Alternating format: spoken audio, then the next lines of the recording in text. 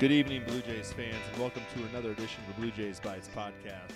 I am your host, Bryant Creighton Otter on WBR, whiteandbluereview.com.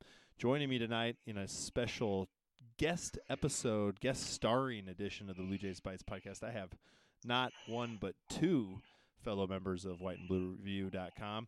Joining me, as always, is Matt DeMarinis. Say hi, Matt. Hi, Matt. Hi, Matt.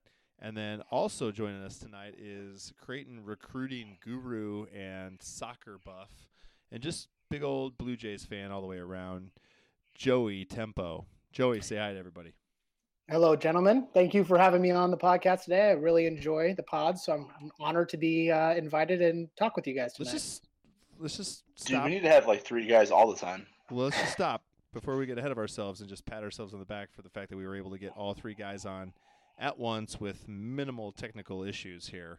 Like, I feel like the way that our podcast started in the fall, Matt, like this would not have happened. So, big props to us for getting this thing, going in the right direction. And now we're just going to, and now the sky's the limit on this thing. I mean, we're talking multiple guests. We got Google Hangouts going. We got all sorts of technical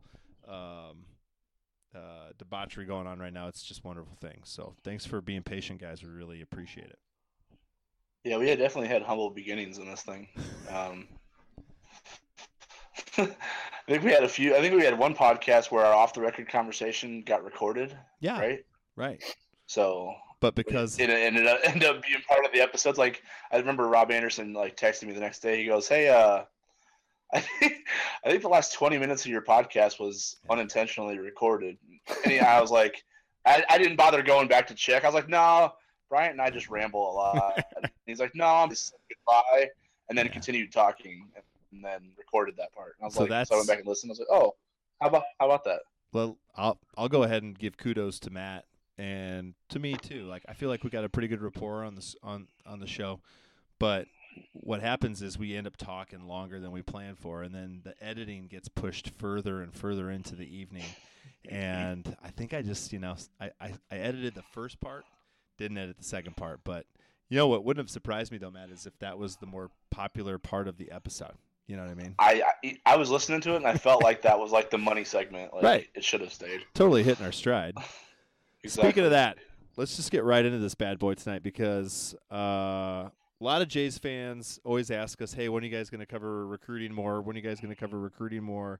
When can we hear about the stuff that Bryant really has no idea about, and that Matt D is on the record as saying he's not super interested in. So for that, we brought in Joey, who has been sharing his recruiting thoughts and wisdom and his bulldoggedness tracking down of nuggets of information about Creighton recruiting and just recruiting overall here for a few years now. Most people probably know you as Joey on the Blue Jay Underground message board, where you'll break stuff for folks and keep tabs on everything on these threads. But you've also spent some time checking in with people on Radio Row as well. So I want to thank you, Joey, for jumping on tonight, and really just wanted to open things up because I know you got a ton of questions via Twitter today.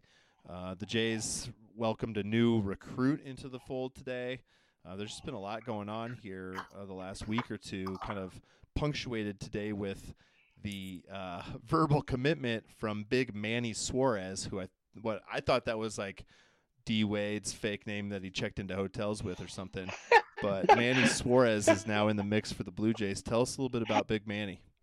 So actually, the staff, which I had a pretty good relationship with and still do, has been pretty secretive all spring. Obviously, losing Coach Lutz and bringing in Coach Huss, they had to kind of reconfigure what their strategy was moving into the spring, especially with some openings and some future openings that they thought might be open with Justin leaving. So they were definitely on the market for a big guy. But let's just kind of, before we get into Manny, talk about, what does Creighton look for, or from you guys, what does Creighton look for from a center or a five-man? What do they need from that position? They need facial hair. Like, we think back to Ethan Rocky. We think about Zach Hansen growing a little bit of scruff there toward the end. They needs to be able to throw some facial hair out there. Maybe grab a couple rebounds every once in a while. Yeah, Manny's got that. Okay. Does he have both? I would say a guy. I would say floor because I don't think, regardless of what they want to compete with on the glass, from the rest of the conference is concerned, I don't think that they want to deviate from the pace that they play at, especially with Mitch Ballack and Tyshawn Alexander coming into the fold, and Caleb Joseph coming off a redshirt year. I still think there are a lot of pieces in this mix that can make this a pretty fun run and gun team, and I think that's what Creighton thinks is still their best chance to be a successful team and make a deep run in the NCAA tournament. No matter who they sign at the 5, I still think Toby Hegner is a guy who is going to see some minutes there next year, just because of the fact that he can stretch the floor and the experience that he brings. So I think a 5-man that can run the floor is a big part of their future plans. I mean, I 100% agree with both of you guys. I mean, I think Toby actually starts at the 5 for Creighton next year, and I think I think Manny gets minutes for sure, and I think that he will be a huge contributor. I mean, at 6'11", 250 or whatever he is, weighs in at. I mean, he's gonna have a tough time getting up and down the floor that like Creighton wanted to, especially with Justin. But I mean, he offers something a lot different than anything that's on the roster right now, and I think that in itself is almost more important for the roster makeup next year. Is they can bring in a guy like Toby, who they think can give us a good chunk of the minutes at the 5, stretch the floor, be exactly like what Ethan Wragge was doing back when Mac set up that team. And granted, Toby's not as good a shooter as Ethan, but he's not a slouch. And I think people forget that Toby was pretty injured toward the end of the year. And we might think of Toby as just that last couple month guy. And he played well and fought, but when Toby was healthy and playing well, he was playing better than I've ever seen him before. I think that's the Toby that I think the staff is hoping to get next year. And bringing in a guy like Manny, it's just a 1-2 punch like they were hoping to have this year with Justin and Zach. And again, Zach was hurt, so he wasn't that bruising guy that could come in and bang with the Delgados or any of the other big men in the Big East that Creighton had trouble with. Manny gives you that the next year, and the nice luxury with a player like him is he's one and done. You're not having to sell out your roster for a player that can give you those kind of minutes. He's mature. He's a great free throw shooter. He's good with his hands. He can pass out of the post. And those are the things that's important to Creighton as they build this roster is you want a guy that if you feed it into him, he can either get fouled, lay it up, or he can pass out really quick. And I think Manny has the kind of skills that can do that. And just to be clear on a point you just made about Toby, just to give folks listening a timeline of what we're talking about with how injured he was. If people remember in that Marquette game, which was the first game that Creighton played without Maurice Watson Jr., he thanks for bringing it up,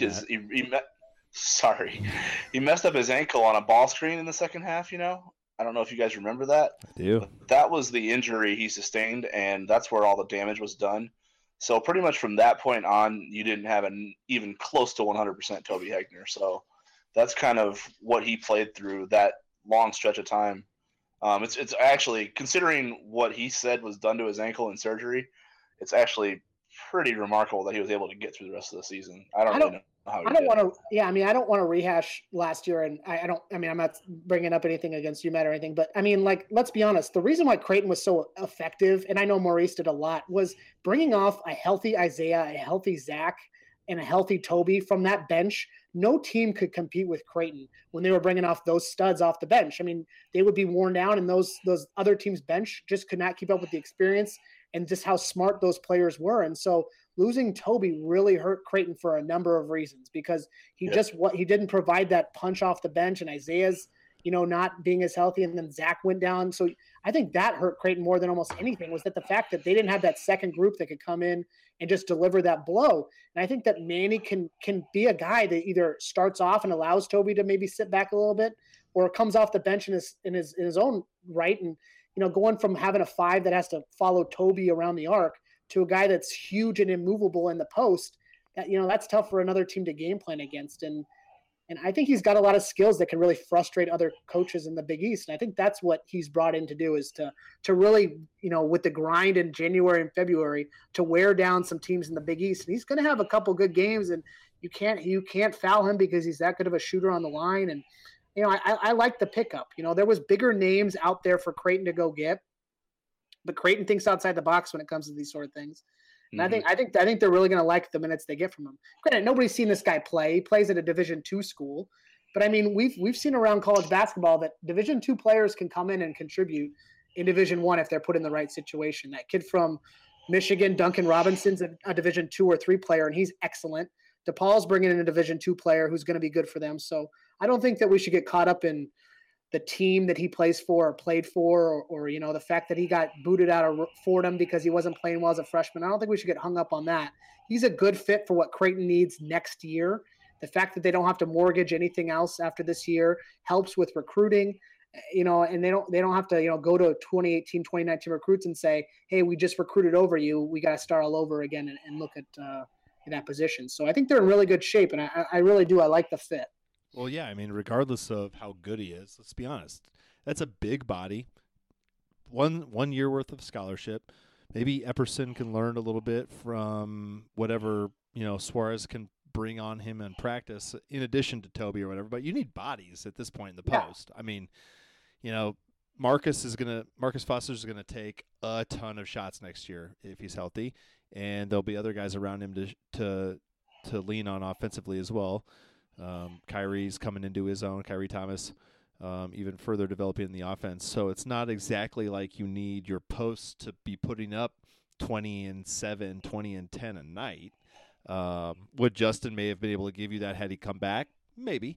But it wasn't like he was putting up 20 and 10 every night anyway. So the way that the roster breaks down for the Jays, and Matt, the way you talked about it earlier with the way that Coach Mack and his team wants to get up and down the floor and the positions that they seem to hold in higher regard in terms of what they want to do offensively, this does seem to fit. I just, everything around this time of year when you start recruiting, whether it's the kids that are leaving as grad transfers and where they go, or names that are popping up on random radars like this, it's interesting to surf the web and open your Twitter accounts and see all this stuff kind of flying back and forth. So I know. I mean, it's scrambling. The coaches are scrambling to fill the roster, right? I mean, nobody planned on, we might have thought Justin might have been leaving, but nobody's planning on Manny Suarez coming in May and filling that role, right? They have to scramble, and they're doing the best that they can.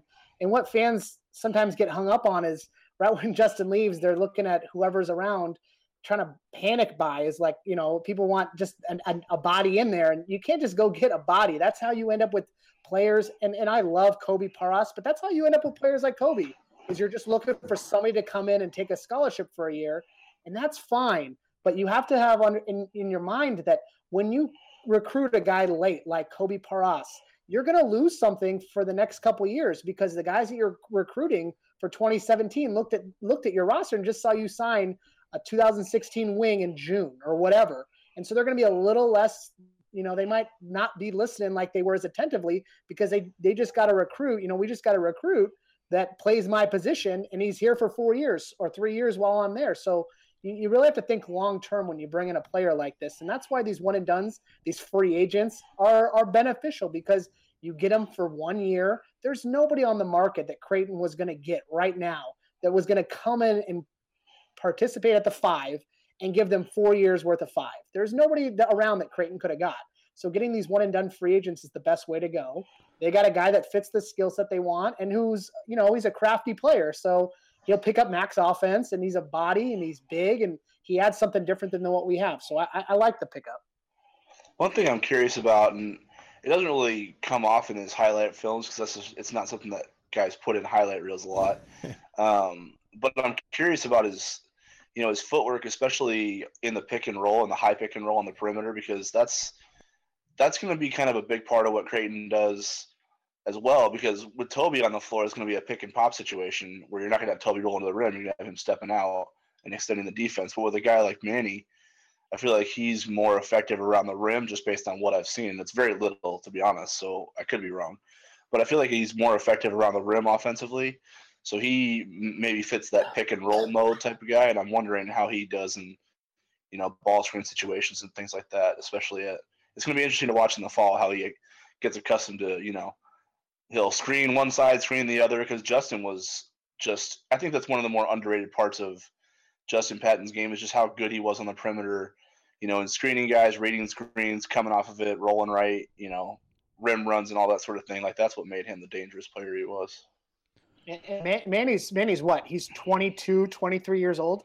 You know, if they're bringing an 18, 19-year-old, picking up all that stuff, being disciplined enough to figure out the offense because they have to participate next year, I'd be a little worried. But this guy knows he's got one shot at making a big impact in college basketball, getting some kind of contract, you know, in Europe or South America or wherever it would be. And so, you know, I think he's going to come in with, you know, attentive ears to what Mac has to say. I like that. Especially. So should we talk? Well, I was going to say, attentive ears is a good segue into what do you want to talk about, Matt? You're getting into this recruiting thing. You're like, I want to talk more about this. Let's do this.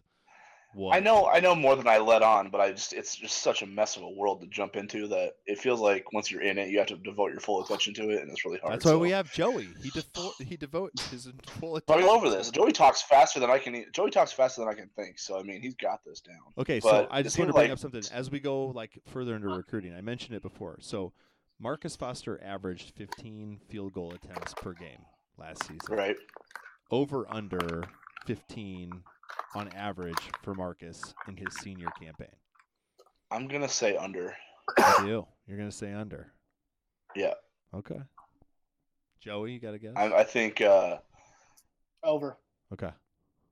Interesting. See, I think, and here the reason I think he's going to be under is Manny Suarez taking his shots. Manny Suarez is going to take Marcus's shots. No, Manny Suarez isn't taking the shots, but I do think Kyrie is taking some of his shots. I think Tyshawn Alexander is taking some of his shots. Okay. Caleb Joseph he's a better scorer than people I think he is. Like I'm curious to see what Caleb looks like when he's getting coached as a PG1 type of player. Because obviously when you're on the scout team, you can kind of run amok and really get yours type of deal. Like Maurice Watson looks like, you know, he was a baller on scout team. He was a baller off the scout team, dude. And when he was a baller off the scout team, but it doesn't always translate like that. You know what I mean? So, but I think Caleb had a really productive redshirt year, and he got a lot stronger. Noticeable. It's noticeable in the way that Cole Huff was noticeable. I don't know if maybe people didn't talk about it as much, but I felt like Cole put on a lot of muscle in the offseason, especially since he couldn't really work on mobility with, you know, rehabbing the knee and all that. Right. And Caleb Joseph has kind of made some strides in the weight room in similar fashion. And he's just he is like a psychotic competitor. I mean, he talks more trash than like Iverson out there. Good. I mean, it's pretty intense watching him in a workout because he just brings this competitiveness that if he brings it next year, I think it's going to be a good thing. But we'll have to see. So I think he's going to take some shots, long story short, and I think Mitch Balak is also going to get some playing time and take some shots. So I don't think it's going to be I don't think it'll be the Kyrie and Marcus show like it was at the end of the season. It definitely doesn't fit a billboard as well as the two boys from Omaha stuff. So that they're going to have to make some adjustments. But Matt, you were going to bring up something, I think a question for Joey or something, you know, coming off of the Manny Suarez news. Anything there for you? Yeah, so I'm having a little fun on Twitter with it. I'm calling it the domino effect right now. But and Joey actually called this maybe a week ago, even as far as back as it goes, but at least a couple days ago, that Tiger Campbell was going to probably visit and commit to DePaul and then reclassify and all that. And obviously he's the point guard teammate of Brian Bowen, who, you know, they played at La Lamere, and now their entire coaching staff is on DePaul's payroll all of a sudden. So how I feel about that stuff aside, I feel like that's the domino effect as far as it goes, you know, in terms of Brian Bowen potentially snubbing the Jays, if you will. And he's out in Oregon right now. Is that right, Joey? I think I saw that on the Twitters tonight. Yep, that was something that I was alerted to this afternoon, and I didn't know if it was true, but it looks like it's true. Yeah, it's been confirmed. Let's talk about the dominoes of Brian Bowen. How about that? Okay. Sure. Okay. So you know, I had heard rumblings. I've gotten a lot of good connections in Chicago, just by following recruiting for about, you know, eight years now, and so I've been talking to some of the people there, and there's lots of buzz with DePaul. You know, they're opening up a new arena. They might be getting a new president, it sounds like, and maybe a new AD. So I think Dave Lato knew he needed to make moves, and really. make waves. Is there a new arena actually in Chicago, or are they going to do some weird ass thing like the Horizons? Or I'm not even sure. No, it's down. It's down by the lake, by the McCormick Convention Center. Yeah. Oh, really? Nice. It'll be really easy for Jays fans to get to. That'll be good. That's good. That's good. Better than Rosemont. Yeah. Yeah. So I mean, and another name that I'd heard Creighton was looking at was this Marine Maric. He was or Maric. He's from Northern Illinois. He's a 6'11" center, grad transfer senior from Northern Illinois. Average about 16 and 8 a game. Just big body, really good player, mobile. I had heard Creighton was looking at him pretty thoroughly. And today he committed to DePaul, so he's doing his 5th year at DePaul. They just signed Tiger Campbell, or verbally committed Tiger Campbell from La Lumiere, like you guys said, and that's a huge get. He's one of those players in the Midwest that everybody likes playing with. He's a very unselfish guard, and I know Creighton, wanted him. Creighton was all in on Tiger Campbell. They wanted him pretty bad, and they were willing to hold off on some other targets to recruit Tiger Campbell. He's was a sophomore at La Lumiere this last year, but he's going to reclassify and join the class of 2018. And so kind of the rumblings I'd been hearing for a while were that him and Brian Bowen were kind of, for better words, a package deal. And that Brian was going to go to a school, and then Tiger was going to join up with him in 2018. And after that would be maybe Bowen's swan song in college. And so Brian would maybe stick around for 2 years and not do the one and done thing. So Bowen wasn't a hot one and done prospect. He wanted to play with Campbell in college. Yeah, not according to some of the people that I was speaking with in Chicago. They thought he was at least a 2-year player.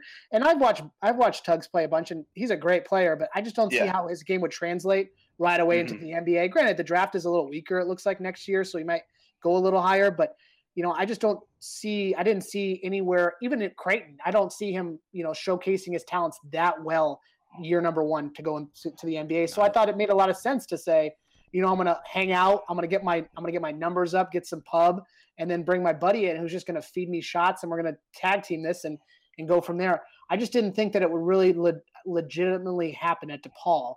And if anybody follows, the Blue Jay Underground, a great place for recruiting and talking Creighton, I've been a long time believer that Tugs was going to come to Creighton. I thought the dominoes were lining up to where every school that Tugs was talking to, things were happening and falling into place where Creighton was really the only legitimate spot he could come and do that 2-year plan with. Would get Tiger in his 2nd year and kind of get the shots he was looking for. I thought Creighton was that spot. But, after DePaul's made some of these moves, I think that it's the writing's on the wall that Brian Bowen's probably going to go to DePaul, which is crazy to say. But, they've got pieces now, so. So is Billy Garrett Sr. out now at DePaul? Yeah, so I'd heard a couple weeks ago that Patrick Sellers was fired. Another assistant coach they had was fired or let go. And then I heard Billy Garrett Sr. was asked to become their director of basketball operations, so to step down off of the – and you know what? People knock that, DePaul hired the Lalu coach to get some of these players, but everybody's doing it. And to be fair, DePaul was probably stupid for not doing it sooner. And going and just going into the Chicago AAU cesspool and getting some awesome recruiter. I mean, why would you not? But when you describe it like that, how can I not think that that's a shady thing? When you describe it as a cesspool, that is what it is. Because it's the lifeblood of college basketball, Matt. I know you hate it, but this is how college basketball works. And anybody who doesn't believe that that's how it works is being naive. And that's how you become Bradley. Or that's how you become a program that has no legs, is that you don't play. We don't want that. Well, we don't want that. And we definitely don't want to become Missouri, who hires, Michael Porter Sr. or whatever. I think Creighton has struck the right balance. And I think with Steve Lutz leaving and Preston Murphy becoming the director of recruiting, I think that's really going to benefit Creighton because Creighton's really hit on the right guys.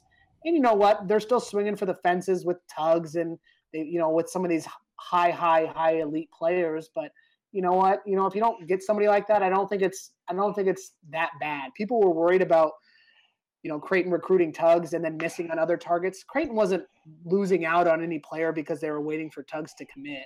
They weren't gonna pass on a 4-star 4-year player because Tugs was waiting until May. Creighton did their homework. They got their commits in Ballack and Alexander and Epperson, and then they were afforded the ability to wait on a 5-star guy, and that's a good position to be in. A lot of people have said it lately that Creighton has their best recruiting class ever, and anything after this is just icing on the cake, and that's truth. I mean, the players they have in right now are a great foundation. Anything added to that is just bonus, and so Creighton's in a great spot right now, regardless of Tugs going to Oregon or DePaul or wherever. I think I'm going to call. And just so we're not all doom and gloom. Oh, I was going to say, like, that might actually be my nickname for Manny Suarez now, is just call him Gravy, since he was added to the top of that class. And that's gravy right there. That's my Manny Suarez. That's the nickname. So get used to it, White and Blue Review followers. Manny Suarez. And just so I'm not gonna out the specific person just because you can't talk about recruiting until they sign, but. I had conversations since the Tiger Campbell news came out, and the word is don't count us out on Tugs just yet. So I mean, it's not a done deal that it's not like Tugs is till the midnight to DePaul, which but I mean, I still feel like Creighton's in play for him. I mean, they still have something to offer. It's all like 18, 19-year-old guys. You're still in it until you're not, right? I mean, that's just the way this thing goes. And, Tremont Waters signed on the dotted line for Georgetown. Now Creighton's one of his finalists. I mean, look at that. I think Creighton still definitely has a shot at landing Tugs, but having Tiger Campbell commit to DePaul, it's definitely shots fired. It's definitely Tiger saying, "I'm in. Let's do this, Tugs, and let's rebuild this program." And I don't want to say anybody's out. I mean, he's at Oregon right now, so nobody's out. But I mean, Michigan State, their scholarship situation's looking a little bit more tight. They had room, but they just got a 6th-year eligible player back forward, like a 6'9" forward. So that pushes Miles Bridges down in the the lineup. He doesn't have to play the 4 necessarily, and so that hurts Tugs at Michigan State. I think Arizona gets that Cam Johnson transfer from Pitt. Or Raleigh Alkins might come back to Arizona. So I think they're looking tight. Arizona's not looking good for Tugs right now. And so I definitely think he's looking around for what's my best option. And if he thinks he's one and done, then DePaul's probably not his spot. Creighton might be a better spot if he thinks he's one and done. So yeah, apparently we just turned out one and done. We just turned them out at Creighton now. I mean, one and done you, man. How is Sean Miller going to feel if Dana Altman pulls just straight poaches that in the Pac-12 did to try to get him? Just poach it. Just poaches, dude. I mean, I don't know where Tugs. I mean, it's always been said that Tugs comes to Creighton and plays right away, and I believe he probably would start. But I mean, he's going to a place in Oregon that lost a lot, but some of the best players they have coming in are exactly his position. So I don't know how that would work at Oregon either. So I'm just always confused as how this will work. And again, Creighton isn't relying on getting Brian Bowen for next year. Their game plan is kind of set. They kind of know what they want to do. They're adding to their roster as they see fit right now without Tugs coming in. But that's where I want to. That's where I want to go right now. Is I feel like 66 pages worth of thread on the message board, and who knows how many other social media networks being overrun by Tugs talk. But what are those plans?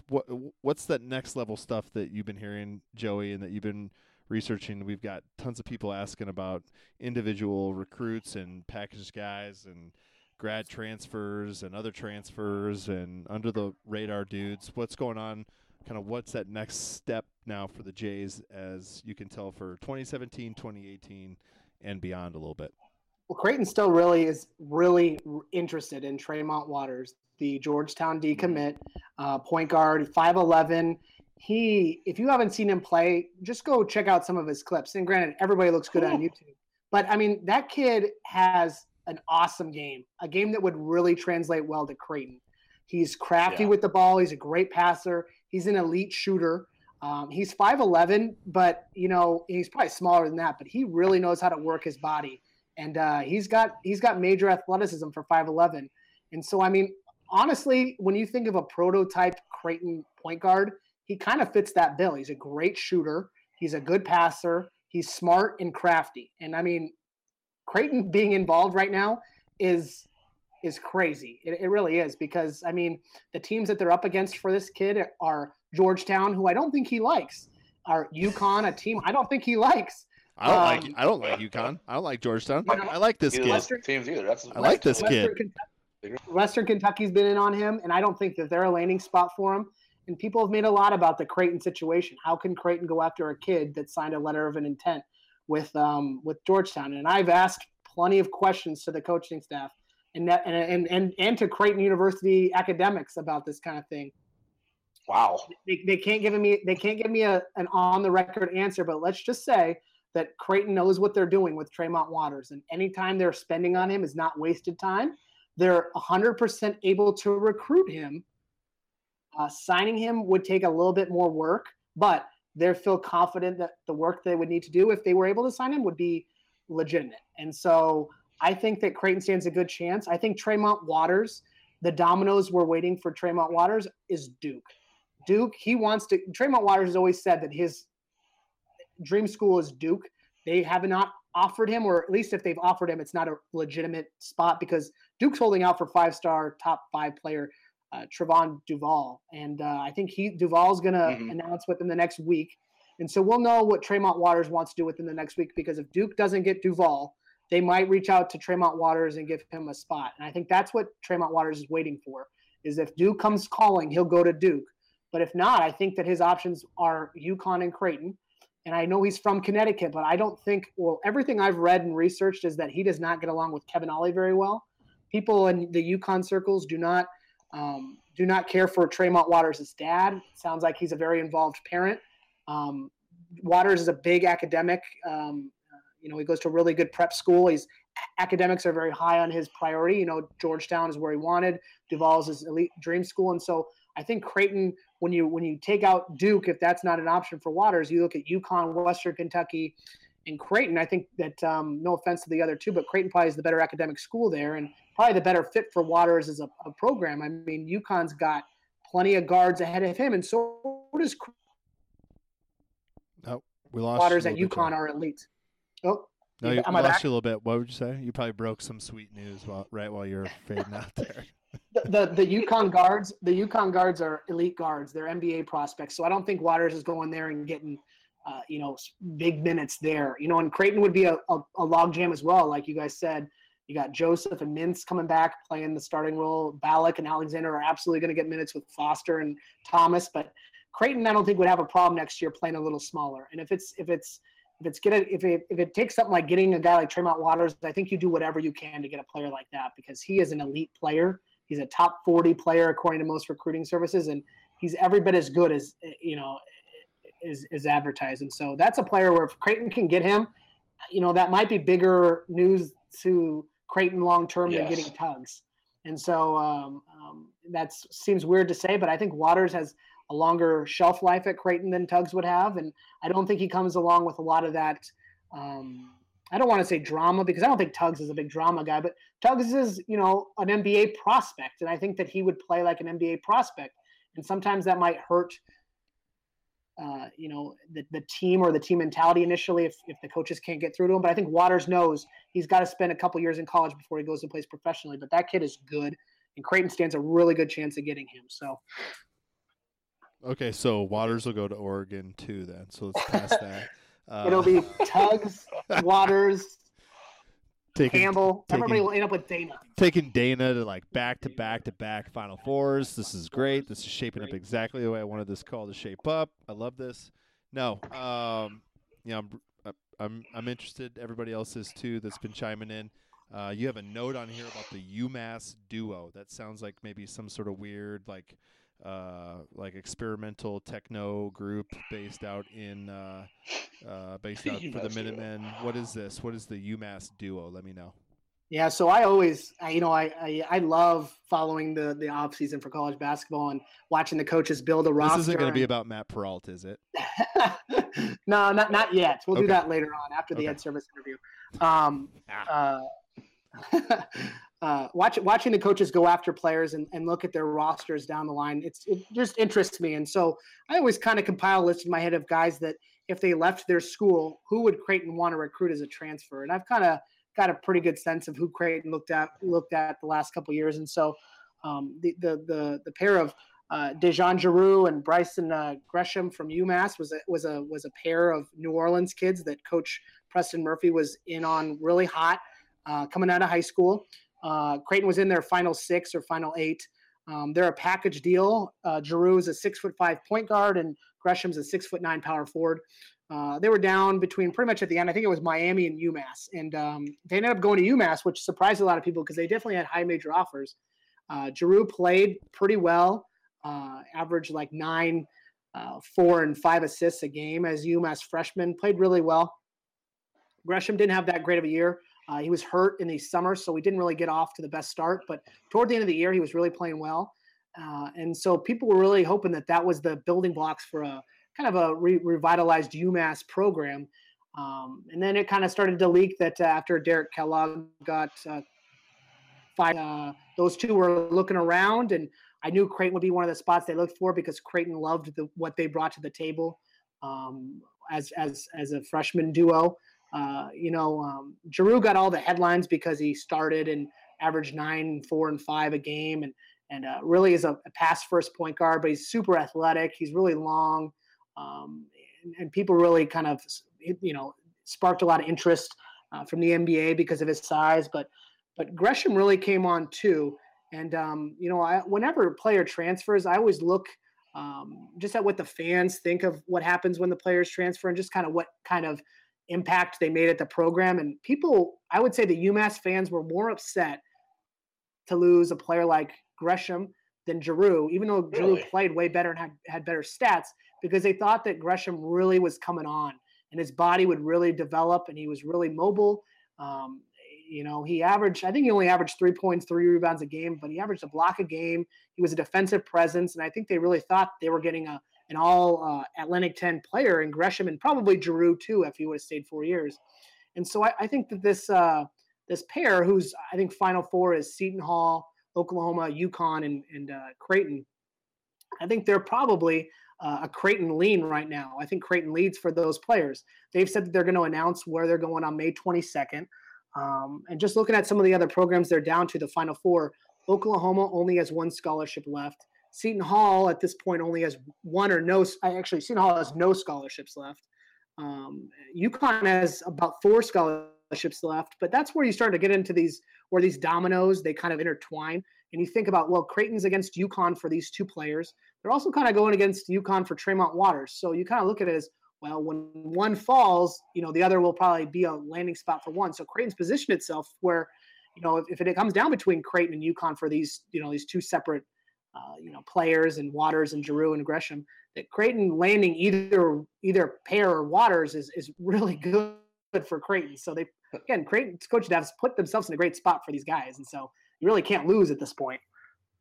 So Creighton has 2 scholarships left, right? So they're either getting the UMass Duo or Waters, and then or in Bowen. Obviously, they still really want him. Again, I think Campbell coming out today and committing to DePaul says a lot. Now, like I said, the Bowen thing, I think he'll probably end up at DePaul, would be my guess right now. But I think that they could take Waters or the UMass pair, which I think would be good. Either way, the UMass pair would have to sit out a year. But again, they have 3 years to play. So they would develop their bodies a little bit, work on their shot, learn Creighton's offense. And I think Creighton's offense is really a program where a guy sitting out a year and learning that from a point guard position really does a point guard well, because they literally can sit there and watch Mac, how to orchestrate an offense, and then hit the ground running as a junior or sophomore after a transfer year and really know what to do. And so if Giroux comes in and becomes Creighton's point guard of the future, that sets Creighton up for 3 years of the same point guard who's had a year off to study the offense and work on his shot. That's a good position for Creighton to be in. And just to make Bryant more excited, tell him how tall Giroux is. Giroux's 6'5". Yeah. He's lanky. He's got long arms. He's got to add some muscle. But again, these players, after a transfer year, when they're in the weight room all the time and they're working out and they're playing on the scout team, like having this pair commit to Creighton, if that's what it would be awesome. They'd be on the scout team. They'd be awesome players for our team to play against every day in practice. They would get to beef up. They could work on their shots. They could learn the offense and then really hit the ground running and play for 3 years. They wouldn't just be here for 2. They would be here for 3. They'd have 3 eligible years to play. And so that's huge to get a couple guys like this in your program for 4 years. After transferring a year, they'll be mature, a little bit more mature, I would say, and know what's going on. So that's an enticing thing. And for Creighton to be in the Final Four against other schools that I don't think they're really necessarily as pumped to play for, I think we're in really good shape for those two. And I think the Waters thing will. So when none of these kids commit, and we have 2 open scholarships, because that's if you're new to the podcast, Joe. I know you're not new to listening, but you're new to being a guest. So this is where my Charlie Brown, down in the dumps, comes into play. So Tremont Waters, he's going to go to UConn or something. Maybe he's going to go to Duke. He's going to play for Coach K. And then the UMass Duo are going to turntable over down to UConn. Bowen's going to play with the Tiger at the Lincoln Park Zoo. And then what happens with the Jays? What's Lincoln Park Zoo? Well, Holy cow, Brian. That becomes an issue if all that goes down. And I really don't think I think the UMass pair really wants to come to Creighton. And the worry is that if you're Creighton and you see the writing on the wall with Waters or Bowen, you don't necessarily want to slow play those guys because you want them here. But I think they know that Creighton's got some feelers out there, and that I would say that if Creighton gets the vibe that those guys are looking around seriously at those other schools, that they might just pull the trigger on those 2, because you can't lose players like Giroux and Gresham. Those guys are too talented, and to get them for 3 years after sitting out a year, that's a huge building block to put on your foundation. I posted this over on the message board the other day. If you kept those 3 or those 2 for 3 years, you could have a starting lineup, down the road of Giroux at the 1, Ballack and Alexander, Gresham and Epperson. I mean, that is an elite team in a couple years. I mean, that is talented players that Creighton would look down the road. And that's how I see these coaches working is, how would taking these guys affect us down the road? And Creighton needs a power forward, and getting Gresham would fill that hole. Creighton needs a point guard. Giroux would fill that hole. So then you could really go after the best players available if you get those guys to be foundation pieces moving forward in recruiting. Joe, you did a terrible job helping Brian out right there. You're supposed to go to the icing argument, man.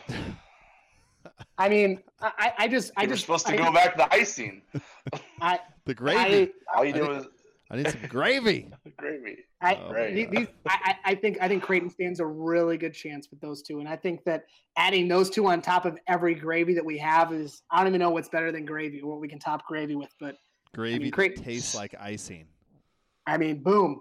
Okay. See, podcasting with Brian, he's always glass half empty, so you have to have like a ready pitcher full at the ready all the time, because he's always that gets me in trouble. But what if this? Yeah, Dude, I'm pretty positive about these things. I like to think the best of it. So, sometimes I'm too positive with these kind of things, but I would say that Creighton really does stand a good chance with the UMass kids. So okay, so Monday, just be on the lookout for that. Monday, May 22nd, we're gonna circle our calendars. What's the significance of May 22nd? Is that their birthdays or something, or what? I don't know. Something. What's weird is okay. So the NBA draft deadline is what, the 14th, and then players have 10 days after that to decide. So May 24th is the day where technically we should know where Bowen and Waters and all these guys by at least May 24th. Every big domino should really fall by that point. Bowen will be the only uncommitted 2017er left if he waits any longer. He'll be the last guy available. Fine, man. Yeah, I have no problem with him taking his time, dude. He's a senior in high school. Like, I know Twitter and I talk about this all the time. I feel like on the show, that thread on the message board is going to hit 100. I don't care, man. Like, the kid, he can take his time. Whatever he wants to shop around. Like, he could just be in Eugene this week, because it'd be awesome to be in Eugene in early May. I got to think the weather's going to be great, and you're going to see a great campus and have a school falling after you. I mean, that's awesome. I heard the weather was like the best day of the year up there. So of course it was, Matt. Glass half empty. Of course it was. He was at an All-Star game. I think one of the last nationwide All-Star, these high school All-Star games, the Ball is Life All-Star game this last weekend. So he was on the West Coast for that. And so I had kind of assumed that he was going to visit UCLA or Oregon or something like that and just Cal State Northridge, but then Kobe took a spot. Sure. Got it. My thing with Tugs is like, if he commits to DePaul, why are you in such a hurry to be guarded by Kyrie Thomas all season? Like that doesn't sound like fun at all.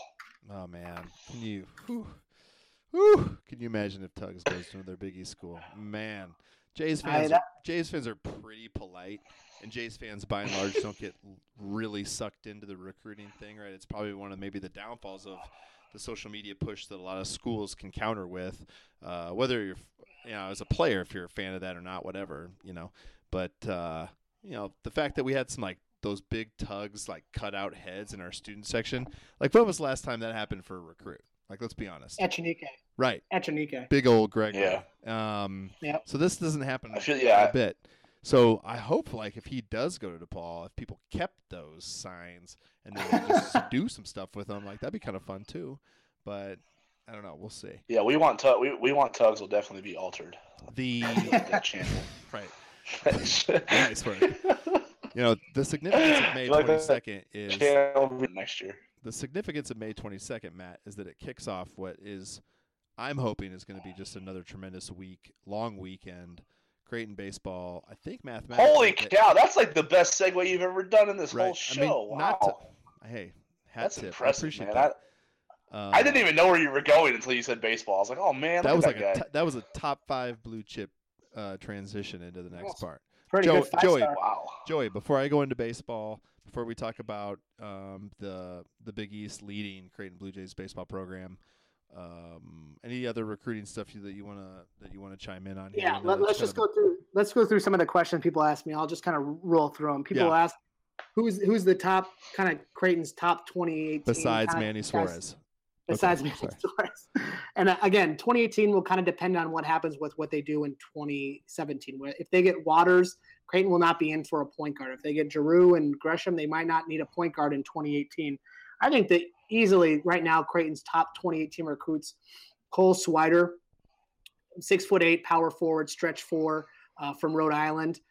Creighton just made his top 8. It's pretty much half of the Big East and Michigan and Syracuse. This kid is an elite shooter. His favorite player is Doug McDermott. I think he's already visited. Mine he was too. Here with Tugs. I like this. He was here with Tugs during the Villanova game on New Year's Eve. The kid, I think Creighton stands a pretty good shot with them. I mean, I think it'll come down to the Big East schools. Got a Villanova, Xavier, Providence, Creighton, all those offers. I think those are the leaders for his services. And I think Creighton, if they get him on campus the right time and pitch it right, I think he might see himself playing the stretch 4 at Creighton. So I think he's their number 1 prospect in 2018. Granted, Creighton's going after maybe. Creighton has a big poster of Doug McDermott in the championship center that he can look at every day. Yeah. Well, I think you bring in Doug McDermott for that visit. FYI, I think you come and say, bring in the big guns, get Doug there, no matter what you need to do. But that guy would come in and be a great Creighton Blue Jay. They're going after higher rated players. I just don't see Creighton landing any of the higher rated players. And I think they should really focus in on their needs, especially if they get a guy like Waters or they get the UMass kids. I think that they go for guys that fit needs. And I think Swider is a perfect example of a guy that's elite at a couple of his skill sets and fits a need. And I think Creighton really likes Christian Bishop. He's a 6'7" junior from Kansas City area, Missouri.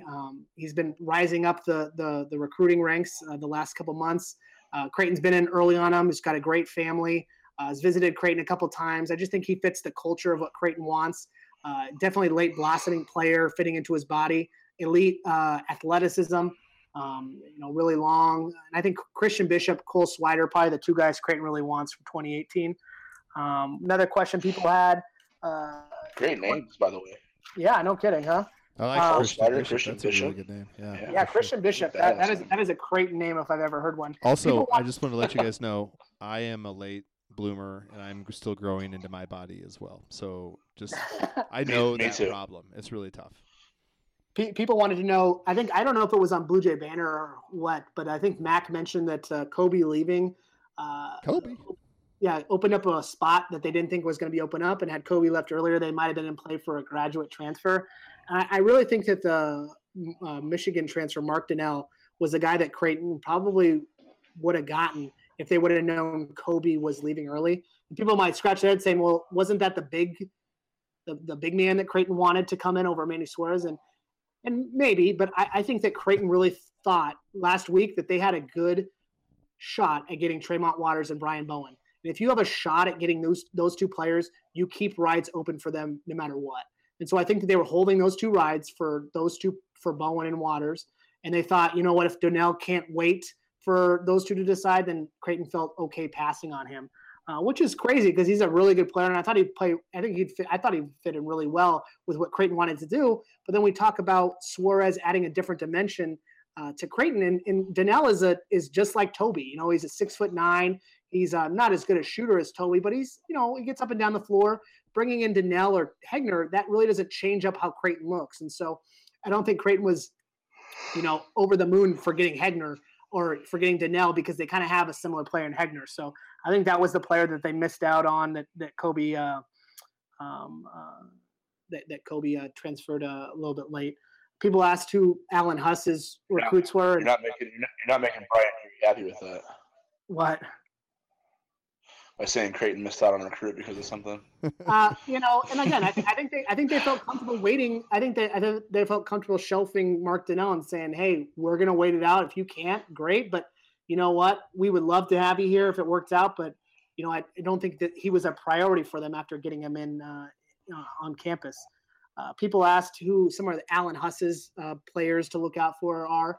And Huss is interesting because he was recruiting at a different level at New Mexico than he'll be asked to recruit at Creighton. He was recruiting, mid-major players like Creighton was going after, 3-star players, players that weren't necessarily, on a lot of teams' radars, kind of late bloomers. And so Huss has to really reconfigure his recruiting strategy. He's got tons of connections in Chicago, Indianapolis, Kansas City, so it won't be a problem, but there's not a lot of players that Huss brings into Creighton right now that could sign up. He doesn't bring in a Tiger Campbell, unfortunately, to sign up right away. But I think Huss will do just fine with Creighton. And that's pretty much all the questions people had. I think we covered most of them. Matt, nice job. Yeah, that was really good, Joey. No, I don't have any questions. Okay. Well, Joey, we're certainly going to have you back on now that we've kind of popped the cherry on this whole recruiting deal. I think this is going to be a constant for us. So hopefully you'll be able to carve out some time for us and keep us up to speed. And I know everybody will tune in for that because, legitimately, anytime we post anything on the site relative to recruiting, it just people gobble it up. So, I think there's a lot of stuff still in play here, and it just seems like this stuff drags on later and later and later every year. The only question I have for you is, and I haven't read anything about it, I haven't searched it out. How much longer is the NCAA going to allow this graduate transfer thing to happen, you think? Probably not very much longer. It's literally free agency in college basketball. And so that can become really dangerous. And, I'll be honest. Do you know who could have been a graduate transfer if he might have taken a couple extra courses? Is Marcus Foster. Say Marcus would have came here on his transfer year, really hit the books hard and got all the credits he needed. Marcus could have gone anywhere he wanted this year. Anybody that transfers now can technically probably graduate by the time they're a redshirt junior. So anybody that transfers can likely become a graduate transfer. And so you say there's 700 transfers every year. Elite players like Marcus Foster are transferring now. Those guys could go to Duke. If Marcus would have graduated, why can't Marcus go to Duke? Hey, then we'd get Tremont Waters, so that'd be good, right? True, but then you look at pieces like, okay, then Creighton gets Tremont Waters, and then is Tremont Waters a fit for Creighton, and then is he transfer after that? So you're right. They really have to look at this and say, how do we fix this transfer? Joey, icing. Joey. Tell me how good Kyrie Thomas is going to be next year. Tell me how good Kyrie is going to be next year. Matt, good. Tell me. Matt, tell me how good he's very good. He's going to be so good. Kyrie Thomas is the next he's going to be so good. Next NBA stud at Creighton. He's going to be so good. Is he like Trevor Ariza? I didn't want to say that Kyrie Thomas reminds me of Kawhi Leonard, but he does. But that just seems like too far of a stretch. But that guy, like Kyrie Thomas, could play in the NBA. Like, not like a star, but that guy is going to play in the NBA. And it's crazy to think about how I remember watching him at Benson thinking, he's pretty good. He could play in the Valley. So now this guy's going to be a legit NBA player. And he should probably be on the first team preseason Big East. I don't know who you put him over. Foster if he's not, we riot. We're gonna have. How do you put him over Blewett or Foster? I just don't see where he fits in that first team All Big East. But you don't think you wouldn't put him over Foster? I just think Foster's got the scoring punch, the name, and half that stuff's to sell magazines and whatnot. So I don't know. But I don't know. He's got a sweet hashtag and everything. People read magazines still. I buy all those preseason magazines. Athlon. I know. I read them all. Yes. All July and that's why you're connected. I love it. Joey, thanks a lot for being on the show, man. Really appreciate it. Totally enjoyed it. I will totally do this whenever you want. I got more knowledge than I care to spill it out whenever you guys want. Okay. So I'm tracking down the coaches that just finished their spring seasons, both soccer coaches and volleyball, and I know that's right up your alley, Joey. So same time next week, bud. Let's do it. Soccer? Yeah. I've been excited for this soccer season for about 2 years. The upcoming seniors, Frankie, Stauffer, Lopez, Espin. I mean, those guys are great players, and for those guys to buy in and be seniors this coming fall, from what Creighton's adding, Creighton could. I mean, Creighton always has a shot at winning the title, but they have really good pieces next year, and so it'll be interesting to see how it plays out. So yeah, let's talk about it. That's the kind of gravy I like to end with, Joey. That's a real nice gravy to end with. So, all right. That's the gravy he wants. All right, gentlemen. Speaking of first place in the Big East and hosting the Big East baseball tournament, Matt D, you were able to talk with the head grinder himself, Ed Servais. We've got a 38-minute interview coming up, but just reset everybody here for what's gone on here about the last week and a half since we last podcasted. So Creighton went out to New Jersey, South Orange, New Jersey, and then New Jersey, and took 2 out of 3 from Seton Hall. One other Big East series, yawn. That's kind of their thing, winning Big East series. So they're 3 games up in the win column over Xavier now, I think is what it is. Okay. And then obviously they're the same amount of losses, and then Xavier has the tiebreaker with the 1 game they won in Omaha. The 1 game series. Yeah.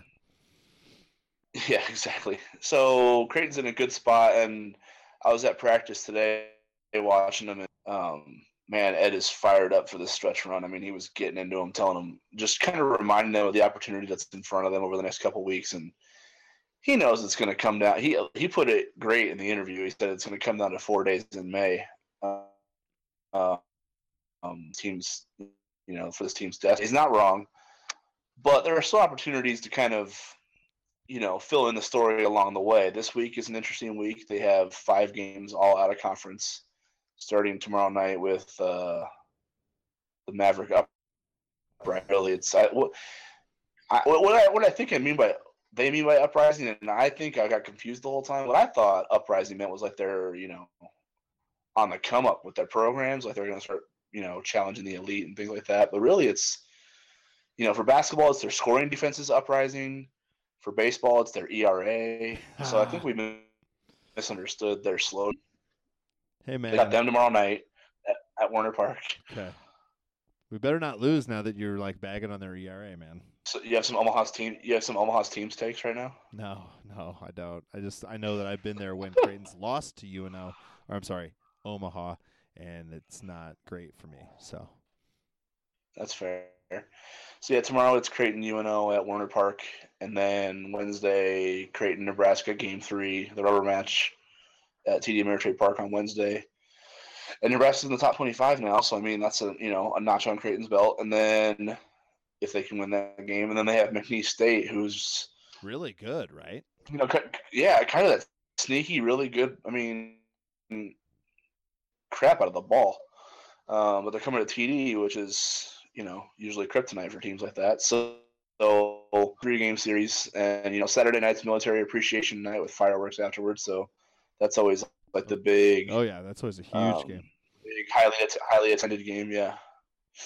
So that's their week. That's their week upcoming, which is just 5 out of conference games, and then they'll finish the Big East regular season at Butler with a chance to win the league for the second time since they joined it, and then they have clinched mathematically a spot in the Big East tournament. So the stress about that seems to be over.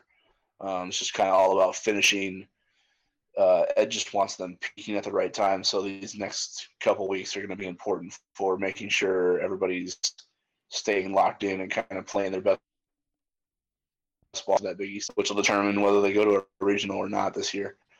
Yeah. And so we touch on that a little bit. We kind of talk about Michael Amodi, sophomore catcher, cleanup, and just kind of just delve into all phases of his game and how he, impacts this team. We talk a little bit about the Big East as a whole, because if you don't know right now, on WarrenNolan.com, an unofficial website, but it's still a pretty accurate one, an incredible one. The Big East right now is 10th in conference RPI, which is just stunning to me. When you consider where it's come from, I mean, it was 18th 4 years ago, 18th 3 years ago, 16th, last year. I mean, it wasn't regarded as a league that could possibly get to look at it. Say if Creighton's home field at the end of May and earns the automatic bid, St. John's has a really good shot at getting in as an at-large. So, I mean, you're talking about a two-bid league from the Big East with 7 teams. Sure. Did you ever think that was possible? No. Yeah. So we talk a little bit about the strides they've made in that regard as a conference, and scheduling and the talent upgrades and things like that. And then talk a little bit about the pitching staff, because it's not, while it's been performing well, it hasn't been a deep pitching staff. You pretty much have your 3 big guns in the weekend rotation, and then your 2 big guns at the back end of the rotation, and then the rest of it is kind of up in the air. So, I kind of what level of concern was for maybe some of those guys wearing down at the end of the year. So, 38 minutes, we cover a lot of topics, but that's pretty much the main stuff. Awesome. Well, we've been going a lot tonight. Obviously, having Joey on there was great. So we'll probably just end with the interview with Ed Servais. Matt, I know that you said you've got some time in with the soccer coaches, maybe ahead of next week or the week after's episode. Anything else that you're kind of bird dogging down on campus while we kind of bide our time here these last couple of weeks of the baseball season before the Big East tournament comes to TD Ameritrade Park, or you just kind of all in on the grinders right now?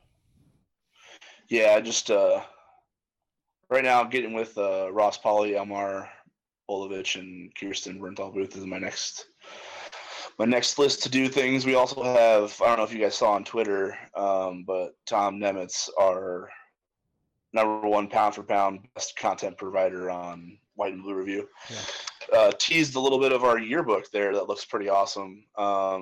So I have a few things to work on for that. That'll be because we're getting that thing rolling. It'll be coming to a shop, an online cart near Jays fans everywhere, hopefully pretty soon. So really excited about that.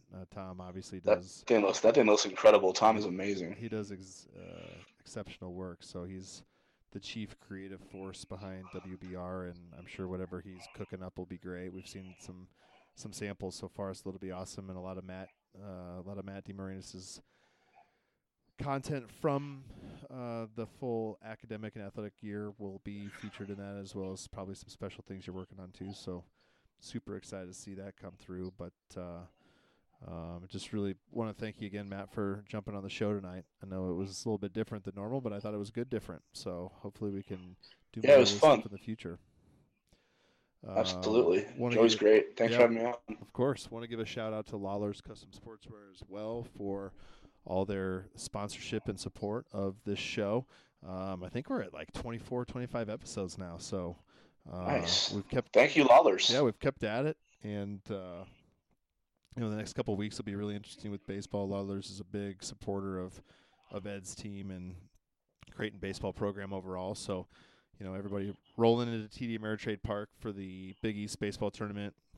Not to say that there aren't home games between now and then. That's for sure. But a lot of Lawler ski are going to be down at the ballpark. So make sure you guys stop through there, check it out. If not, stop at one of their other brick and mortar locations or jump online, pick up some baseball gear here coming down the home stretch and cheer on the Jays if you get a chance. But yeah, definitely if you haven't been to the military appreciation night, Matt, I think you said it was Saturday of the McNeese State series coming up. That is a really great experience, and they really pull out all the stops entertainment-wise for that. So it'll be a big crowd. Looks like the weather's going to be nice. They usually do all sorts of fireworks and fun stuff before and after the game. So make sure you get down there, check that out. Make sure you keep in tune with all of our social media accounts as recruiting ebbs and flows, I guess, here the next couple weeks. Gravy. The men's basketball team, hopefully get more gravy. Gravy. Hashtag Gravy. more gravy.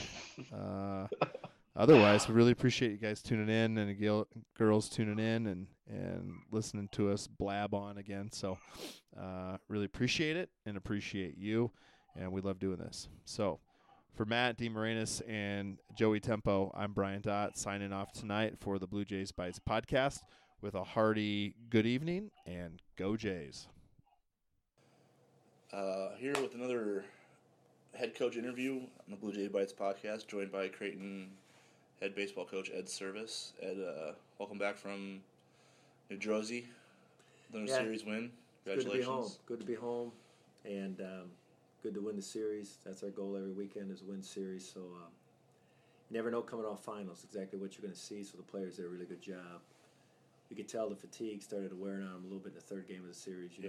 We haven't played a doubleheader in a long, long time. That's not an excuse, but that's just reality. So we're glad to be home, and we'll be home here now for a good, week and a half, and then we'll hit the road again to finish the regular season at Bowen. So what's this week like for you as far as like managing? Because obviously the end of May is the really important part as far as getting into the postseason and things like that. But you have 5 games this week. But they're not conference games anymore. Mm-hmm. So, do you manage that any differently, knowing that the big picture goal is probably a couple weeks away, and that you might have to manage some fatigue a little bit, and that these games, I know you said you want them to play hard every day, but right. As far as who gets out there on the field, is that any different this week? When you look at our hitters, you could tell we were a little rusty this weekend because we didn't play a midweek game. We had finals. We didn't really get a chance to practice very long with them. With baseball, you really have to struggle with that concept because your hitters are better when they play more often. So, do we rest a hitter? Do we rest, Mike Amodi? Do we give somebody a day off? I struggle with that because I just know as a hitter, the more pitches they see, the better off they're going to be. And I want our guys peaking, obviously, as we get into Butler a week and a half from now, and then hopefully into the conference tournament. We want to be hitting our stride. Hopefully we didn't peak, 3 weeks ago when we had that nice little run. So that's what we struggle with. Pitching-wise, it's different. From a pitching standpoint now, how often do we use our bullpen guys? We know our weekend guys are only going to pitch on weekends. So Raleigh and Jeff and Keith, they don't get involved with these midweek games. The question now is, how often do you use Dave Gerber? How often do you use Ethan DeCaster? Brennan Hammer starting to come on as a left-hand specialist for us. How often do we use those guys? I think we're in pretty good shape right now. I didn't see fatigue in those guys this weekend when we played Seton Hall. Do we use them both games in the midweek? Do we pick one game that they're both going to be involved with? Those are the questions that we'll try to answer when we get into the game on Tuesday. We'll get a better feel for how that game's going to play, and whether or not we're going to need both of those guys, one of those guys, and then with the idea that we do have another game the next day. So the double midweek does create a little bit of an issue, and we haven't had very many of them. We were supposed to have a couple, but we got rained out. So this will probably be the only time all year we got double midweeks, and so I'm trying to balance fatigue with our pitchers. I'm more worried about our pitchers. The position players, they need to play. Yeah. So this weekend, I'm sure going into the Seton Hall series, well and good, and your staff knows, and the pitching staff knows, what this series has been like, how many one-run games these teams play against each other. Did you have to kind of, I don't know, coach up the position players, especially the young guys, into saying, look, this is always, every game with this team is close, it's going to go down to the 8th, 9th inning, you're going to have to stay patient, and, the way the game's played out, they played it out exactly how Creighton Seton Hall usually plays out. Did you have to coach that up a little bit as far as keeping them locked in, even though maybe it's going to be a low-scoring one-run type of game? We talked briefly about that. We did talk a lot about what Seton Hall likes to do. I mean, it's a very aggressive team on the base paths. We did an excellent job with that. It's a team that likes to bunt. We did an excellent job with that. Mm-hmm. It's a team that really likes to use its speed on the offensive side, and we did an excellent job of controlling that. We talked to our pitchers about they rely heavily on the walk. This team has walked a lot, mm-hmm. and our pitchers did a tremendous job filling up the strike zone. We didn't talk too much about previous games and the history between Seton Hall and Creighton, because I found out early with this team they're not much interested in that. Really? They're more interested in the moment. What are we going to see Friday when we play Seton Hall? We don't want to hear what happened last year in a conference tournament against Seton Hall, or they're not into that part of it, which is okay. Mm-hmm. I mean, I happen to be into that part, but one of the things I have to do as a coach is have to feel this team out, figure out what's important to them, what's not, and then direct our attention to that. And we found out early when I talked a little bit about the history of, the Nebraska-Creighton series and so on, that you could tell they didn't have an interest in that. They have an interest in give us the information to play well against Seton Hall right now. Mm-hmm. And I think we've done better the last 3 or 4 weeks because I finally figured out what this team needs and how to coach them. And it took me longer than I wanted to, but I think we got a much better idea. I mean, with this young group, especially when you see guys that are hitting higher in the lineup in some run-producing situations, in the last couple of years, guys have maybe struggled if you put them in that situation to, deal with the pressure of having to drive in runs and, have good at-bats constantly throughout the game to kind of set the tone for everybody. What in Michael Lamodi's DNA, has kind of allowed him to not really be affected by that pressure of having to do that, especially as a sophomore. He wasn't an everyday player last year, so this is really being thrown into the fire kind of thing, and he hasn't really had one of those slumps where the team has kind of been affected by it. Mike had a good summer. He stayed out on the East Coast and played in the D.C. area and had a good summer. Got a lot of at-bats with the Wood, played against a lot of good competition. And I think when Mike came back this fall, he looked out there the first couple of days of fall ball and realized nobody was back other than him. So whether he was ready for it or not, he had to take on an entirely different personality with this team, and he did. And it's one thing to try to be a leader, it's another thing to back it up. And oftentimes you have to back it up with numbers, with results, and Mike was able to do that. There's no doubt we'd be in bad position without Mike. But I think it's nothing I told him or any of the other coaches told him. He just looked out there and said, "Hey, if we want to do anything this year, I've got to take on a different personality. I got to be different than I was last year." And he did, and he had a very good fall, and you could tell that he was a much different player. And it's carried over into the spring where, he's hit some huge home runs, including the one on Friday, in conditions that I don't think that one's landed yet even. You thought there was no way a guy could hit a ball through that thick fog, drizzle, haze, whatever you want to call it. And I don't think anybody saw it, but we heard it. Right. When it hit the bleachers out there in left center field. I just can't say enough about Mike, and I'm glad you picked up on it too. He's doing more than just on the field. Yeah. He's doing all this stuff in the locker room, and during a game, he's picking guys up, and he's just been a pleasure to be around. But that was Mike's decision to take it to another level based on there was no supporting staff coming back for him. He was the guy, and we're building this team around him, and that's what we did. Maybe it's not fair to compare him to others, especially since he's so young in his career, but have you ever had a guy physically who can just handle all the responsibilities that are on his shoulders? Athletically, he's catching every single day, which is a grueling position. Right. He's hitting in the middle of the lineup. He's hitting with a high average. He's getting on base. He's driving in runs. Physically, he's holding up when at his position, it's usually one that starts to wear down. Have you ever had a guy that, from just an athletic specimen like him before? Well, we've been blessed. We've had some good catchers. Yeah. Really some good catchers. Going back to my first years with Tony Daniel and then Chris Gradable. He reminds me a little bit of Chris Gradable with his body. Chris was about 6'3". Mike's in that same boat, about 225. Chris had power like that too, has strength in his arm, durability. So Mike's along those lines, but it is very rare. Mm-hmm. We don't like to do it very often. We'd like to have 2 or 3 more catchers right now. Mike gives us our best opportunity, and we've tried to get this thing straightened out. So that's why Mike's having to, carry a heavy load. But again, we've been lucky. The catching position has been good to us over the years, and Mike's just kind of carrying that torch on. But what he's done should not go unrecognized. The fact that he's caught all but 9 innings. I'm just impressed with some of his best at bats are in the 8th and 9th inning. That's one thing to get a hit in the first inning. It's another thing to get a hit in the 8th and 9th inning with all these one-run games we've played now, with 19 one-run games. To get big hits in those games says a lot.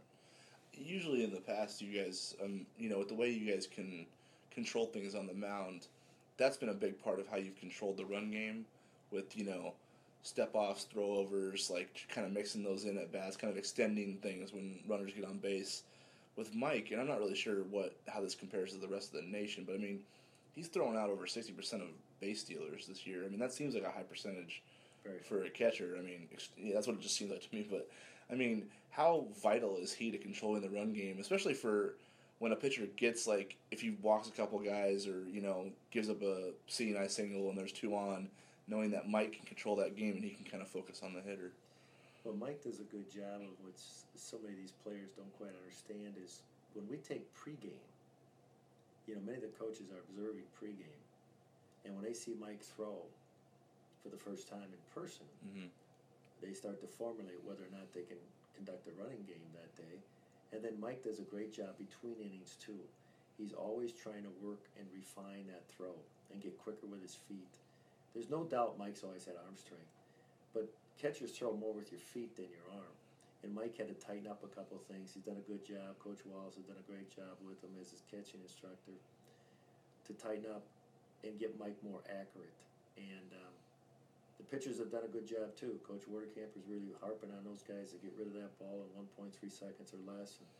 And they're starting to buy into that a little bit. But, again, Mike tightening up his throwing mechanics a little bit, getting his feet underneath him a little quicker.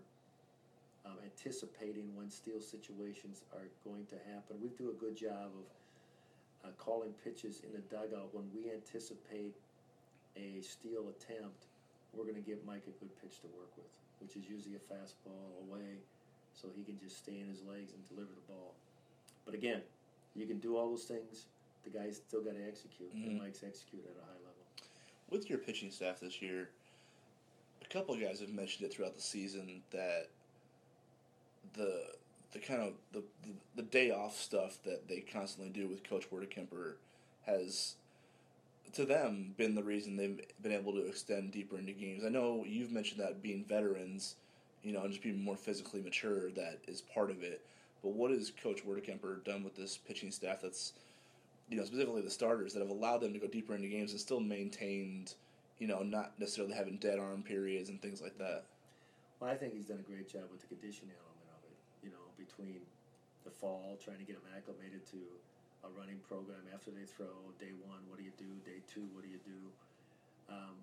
He's really shortened up their bullpens a little bit to make sure that they're more efficient on game day. They have more bullets in their arm on game day. But even though he's shortened up the bullpens, they're more efficient. They're more geared toward a specific, let's say today we're working on 2-1 breaking balls. Mm-hmm. Or today we're going to work on 0-0 fastballs down and away. Or whatever. They're more specific. They're more goal-orientated, which I think has helped the pitchers throw more strikes. We're doing a really good job of not walking hitters right now, and that's important. But I think probably the biggest thing he's done with them is he's got him on a conditioning program, similar to what he did with the Yankees when he played all those years with the Yankees, because he understands that a lot of this fatigue happens with the lower body, everybody as much as it does with the upper body. So he's got those guys in probably the best shape they've been in. I think that's why you see our guys throw a lot more 100, 105, 108 pitches. It used to be 85 to 95 when they were coming out of games. Mm-hmm. Now, some of that has to do with our bullpen shorter, too. Right. You know, by necessity, yeah. I give these starters, these 3 weekend guys, a ton of credit because they knew our bullpen was going to be a little shorter this year and that they probably had to pitch one more inning, and that's what they've done. I guess when you look around the diamond and you see that, you know, first of all, there's a lot of inexperience at different positions, but there are some guys who maybe aren't playing the positions that they're destined to play maybe in their careers here. What have you seen out of this defense? And I know that's a big, big point of emphasis for you every single season, but I mean, it's not the defense that you've had in past years. And I'm not trying to say that in a negative way, but it just, what have you seen out of the way they've kind of matured gradually throughout the season that's allowed them to just be maybe good enough, sound enough when they need to be, so they're not necessarily costing you ball games with mistakes late? Well, the game slowed down for them. Gosh, we didn't practice well early, Mm-hmm. and we were just not very good. And in fall, I could notice right away that they were playing too fast, and when they played too fast, the mistakes just came in bunches. And I worried, how am I going to slow it down? Because the game normally speeds things up. Right. So how can we do this? So we pulled back a couple things. You know, we really just tried to emphasize, what is defense? I've got to get these guys better at throwing and catching and not spend so much time on the strategy of the game, but on the execution of throwing and catching. And slowly but surely they got better at that. Their arms took a beating because we threw a lot. You know, we had guys with tired arms, position players, probably sore arms. But I said, the only way we're going to get better is we got to keep throwing. We got to keep catching. And then you could see in the springtime here, after we got by the first 3 weekends where we didn't play well defensively, that the game was actually starting to slow down. I mean, I saw mistakes that I've never seen in my 20 years here, Right. committed in the first couple weekends. And I was disappointed because that's something we have great pride in. I thought I could take anybody and make them a better defender. Right. And it didn't look like that early. It looked like, holy smokes, this is, we just can't win this way. We just have no chance. So, again, we went back to real fundamental things. The good thing is the players kept working. They never questioned why we did what we did in practice. They were disappointed too. I think sometimes the word out on the street is that we put so much emphasis on defense that the kids come in sometimes with that added pressure that they've never experienced before. So the game finally has slowed down for Thomas and slowed down for Isaac and Bryce. And, we moved Jason over to first base in the spring. He's a big target Mm-hmm. and athletic kid, so it gives us a chance to maybe help our infielders out a little bit. But we're still not quite at the level that we're accustomed to seeing. But you made a good point. We're making the plays we have to make to allow us to win and stay away from losing. Are we going to make a lot of flashy plays? Probably not. Mm-hmm. But we got to make the routine play. I think our pitchers are more confident now. I think our pitchers were kind of on their heels a little bit early in the season, thinking that the only way we can get an out is a strikeout. Everybody's playing at a better level. We're more confident. The game has slowed down, and the players deserve a lot of credit hanging in there, finding a way to get this thing under control. We just didn't have a lot of other options. Sorry to jump. I'm going to jump away from your team for a second here because it's on the subject of defense, and it just seems like with two of the guys that you currently have at the professional level, I think Mike Gerber just committed his first error in like 230-something games, and every time you look around, Nicky Lopez is diving after something and making a play. And how special were those two guys in their time here defensively? I mean, it just seemed like, TD's a wide open space, but it didn't seem like there was a ball hit to their area, right, left, front, back, that they couldn't get to. Well, Mike had such great instincts. Mike was moving before the ball was hit. Yeah. And I talked to that with our players several weeks ago. I said, it's easy to move when the ball's hit, but if you're really locked in and you have good instincts with baseball, you can tell by the swing of the bat where the ball's going before contact's made. And Mike was able to do that. And even though Mike wasn't this gazelle out there, he didn't look like, because he had an interesting, he runs he's got an interesting running gait. Mm-hmm. It's different than like a Clark Brinkman and so on, but his instincts were superior over players that we've had in the past. I was surprised at the professional level that they had him in right field. Yeah, the first couple of years, I'm thinking right field and DH, like I'm thinking, are you not seeing what we saw? And now they've moved him to center. He got a Gold Glove last year, which is outstanding. I'm not surprised at all. Mike's always had a good arm, but the thing that separated him was his instincts were different. And he could predict where the ball was going to go before it was hit. So that's why he was able to really cut off balls in the gap so well for us when he played at TD. Because you're right, that's a tough place to play outfield. Mm-hmm. As far as Nicky goes, Nick is as sure-handed a players we've had. We've had a lot of good infielders come through here. And the thing that Nick has probably gotten better at, I haven't seen him play now for a year, but just taking different angles to the ball because he's got such a good arm. Mm-hmm. He's got such an accurate arm that he could probably learn to take deeper angles and still throw out runners at first base.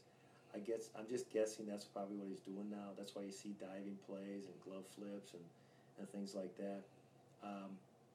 He always had that in him, but he just needed to play more too. He is a player from the Chicagoland area, a Midwest kid, so he just needs to play more baseball. But I'm just guessing that he's understanding angles better.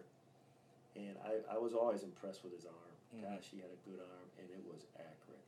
I don't ever remember Nick bouncing a ball to first base in all the years he was here.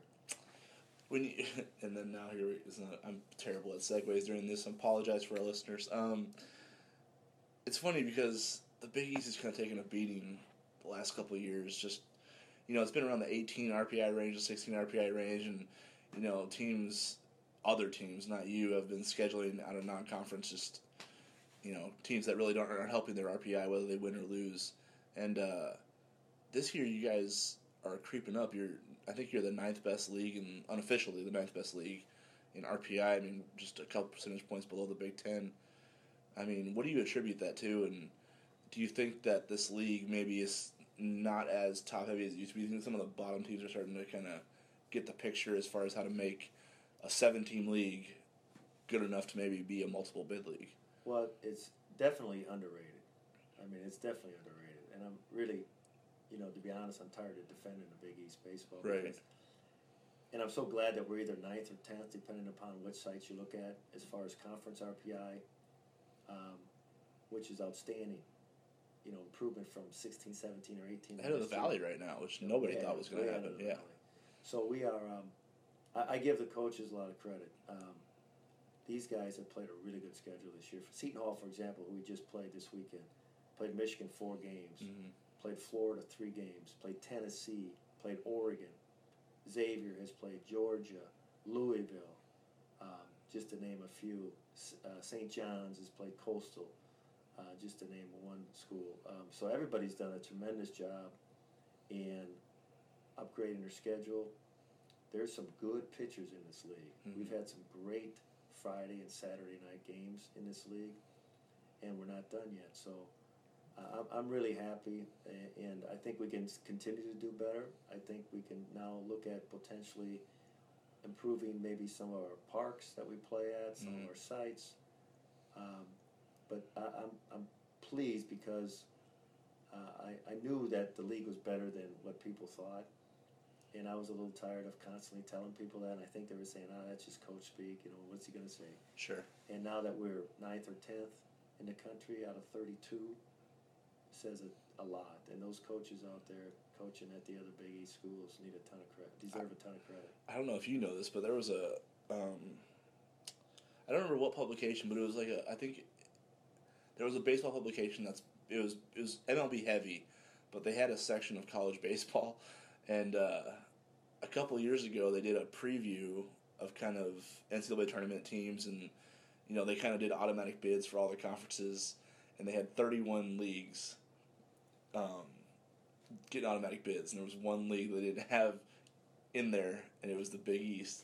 That's kind of what it was like. I mean, it was an afterthought of a league, and now in 2 short years it's in the top 10 and, you know, creeping up on the Big Ten, which you guys have a big game with Nebraska. I mean, who knows what happens if you guys win that, if it flips it or not. But, I mean, just to be the jump that it's made in a couple of years. I mean, did you honestly see it coming? Did you think I didn't see that big of a jump. Yeah. I knew, you know, that Xavier and St. John's and Seton Hall were going to continually do a good job of scheduling. Villanova decided to make a coaching change, and that guy is interested in playing. Good people will improve their program and take it to another level. Georgetown has done a good job of scheduling some people on the East Coast, but very impressed with like what Xavier's done. Yeah. And St. John's always plays a nasty schedule early. Seton Hall is not afraid to go anywhere to play, and so I knew we're moving in the right direction. As coaches, when we meet once a year, Mm-hmm. you know, it's something we talk about, and everybody's pushing hard. We're trying to get the Big East office to, you know, do more for us.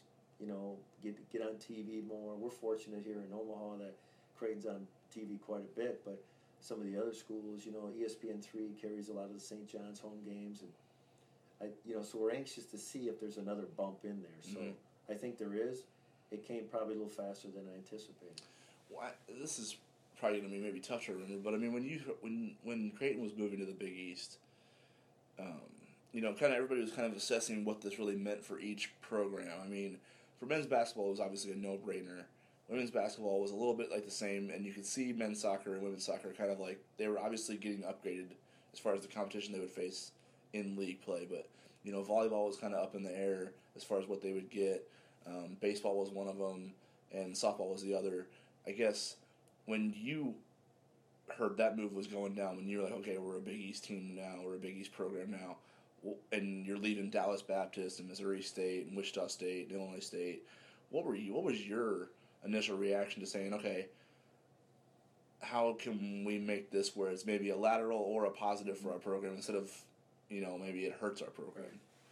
Well, I needed to study the teams first. You know, we had not played St. John's and Seton Hall and Georgetown and Villanova.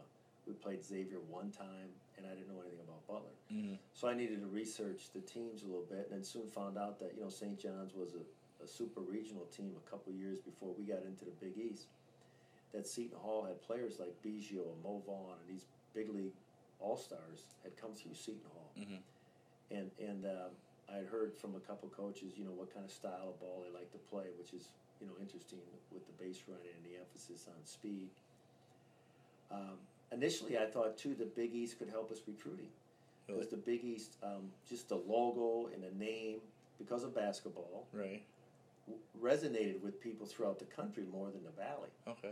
So I thought, okay, maybe we'll open some doors on the East Coast. Maybe we'll get an opportunity to pull a kid from the East Coast that we never thought of before. We also knew that basketball was going to be on TV every day, every home game, or every game period, and that would give us exposure. Even though it's a different sport, it's Creighton University, and people got eyeballs on that. So I just thought it would help us from a recruiting standpoint. I needed to investigate the type of teams we were playing. I didn't know anything about their facilities because I'd never been at one of their places, and that was probably a little bit of a surprise. But I think the Big East name has helped us recruiting. I think we are more of a not just a Midwest recruiting-based school anymore, that we are branching out and getting different players from different pockets of the country. And then to see the league improve as a whole from a baseball standpoint is encouraging. You know, when you change leagues like this, and when you have to hire a new commissioner and basically you form a new league, Mm-hmm. this stuff isn't going to happen in 6 months. And I know I'm not a very patient person, but I had to be patient with just let this thing work out. See how it's going to go. You can't judge it after 1 year. Don't judge it after 2 years. And to see what Xavier did last year in the regionals, you know, to see what St. John's did 2 years ago in the regionals, now having gone up against these teams for 4 years, having seen our conference tournament, that's one area that needs to improve, the conference tournament. Yeah. We've got to somehow market and create a better situation with the conference tournament. But I'm impressed with these teams. I mean, St. John's is going to have multiple players drafted off their team. Xavier's going to have a good draft. You know, Villanova's got a tremendous pitcher that's going to get drafted well. I don't know if we've got to do a better job as coaches or the office has to do a better job to kind of promote ourselves. One thing I know about the coaches in this league, they're not self-promoters. Right. They're good guys, Yeah. but they're not out there on Twitter and social media telling everybody how good they are. And a lot of other people are doing that, and it's probably held us back a little bit. I mean, I'm not very good at that either. No, I'm not good at that either, you know, but I think we're kind of an unknown right now to a lot of people. And how do we get that word out? Something I'm curious about, because I haven't really ever asked you this, because it just seems like one of those things where it's just from an outsider's perspective. I mean, they see a game or two and they'll judge a fly ball and say that should be gone in every other park. But I mean, TD kind of has a bad reputation because they changed the bats the same year the park was built. So I mean, home runs dipped across the nation. But I mean, when you saw it at TD, it was like, what is this ballpark, you know? And I think it gets a bad reputation because of that. And I feel like it's trending in a more normal direction where it's not necessarily as hard to hit a home run as people think it is. What do you tell recruits when they come in here and they see this ballpark and they hear all the chatter about, I'm sure you don't go there, you won't ever hit a home run in your entire career, things like that. How do you recruit against the reputation that this ballpark has because of what, you know, the competition committee has kind of done to the, you know, to the game as far as making sure it's whatever they think a score should be reasonable? That's a good one, you know, because they walk out in the field, you know, and they see for themselves that the gaps are 385, that it's 40 whatever to straightaway center. But I think we can overcome that with the beauty, the surface, the scoreboard, the locker room facilities, the cages, and all that stuff. What I tell the players is, hey, it's a great hitting ballpark. You're going to probably hit a few more doubles and triples than you will home runs. Now, this year, the home runs are getting spiked a little bit. But if that's the only thing that they're considering, then maybe this isn't a good fit anyways. Sure. You know, because we've never relied on the home run. Even when we played on campus, we relied on, we were still bunting, we were hitting and running, we were trying to create some offense through the stolen base. We really haven't changed our philosophy much from going from an on-campus, which is a smaller ballpark, to TD Ameritrade. So we've never really looked for guys that are going to hit 15 or 18 home runs. We looked for more athletes who can execute the game. So that's what we still do. So we don't get too many kids that'll come in there and say, you know what, I think if I went somewhere else, I might hit 12 or 15 home runs. If I come here, I might hit 5. I don't know if we've lost a player due to that. So I think the one negative of playing in a big ballpark does not outweigh all those positives that TD Ameritrade allows us to recruit to. I'll get you out of here on this.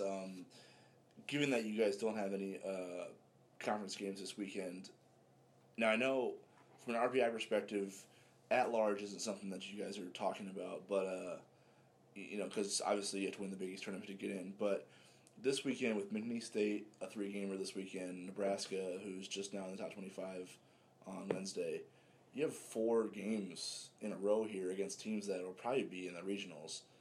Are you curious this week to see how your team handles that litmus test against teams that they'll probably see, you know, in that first weekend in this tournament if they do make it there? I just want to see us get better. Okay. You know, this weekend we didn't play well. And I don't know exactly what we can attribute that to. We were just off a little bit. All right. We just made a couple mental mistakes we rarely see our players make. We just looked a step late. We reacted a little slower. We didn't swing the bats particularly well. Our pitchers did a very good job, but they kept us in every game. But I just want to see us play at the level I believe we're capable of. And then whatever happens is baseball, right? Yeah. It doesn't mean you're still going to beat these teams that we got. These are really good teams, and they're all gearing up for the same thing. I mean, this is when you don't get somebody overlooking you right now, because they want to be peaking at the right time. We want to be peaking at the right time. I think there's another step in there for this team. And what's encouraging is we still found a way to win 2 and could have won 3 at Seton Hall, which is never an easy place to play because it's on turf. We don't play a lot of games on turf anymore. And they still found a way to win 2 games, not playing particularly well. So I'm just looking for improvement. I'm anxious to see how we respond now that we're done with school and we're kind of in a baseball mode now. We get to spend a little bit more time with them. We can meet with the players a little bit more, and talk about certain things, and see if we can get this team to peak at the right time. And what that means this weekend or this week, I'm not sure. But that's our goal. I want to see us get into Butler, peaking at the right time, playing as well as we can for that 3-game set, and then it's 4 days in May. It's going to Creighton's 2017 baseball season. It's going to come down to 4 days in May, and we've talked about this since our 1-11 start, that we can do something special yet, but it's going to come down to 4 days at TD Ameritrade, and we got to play our best.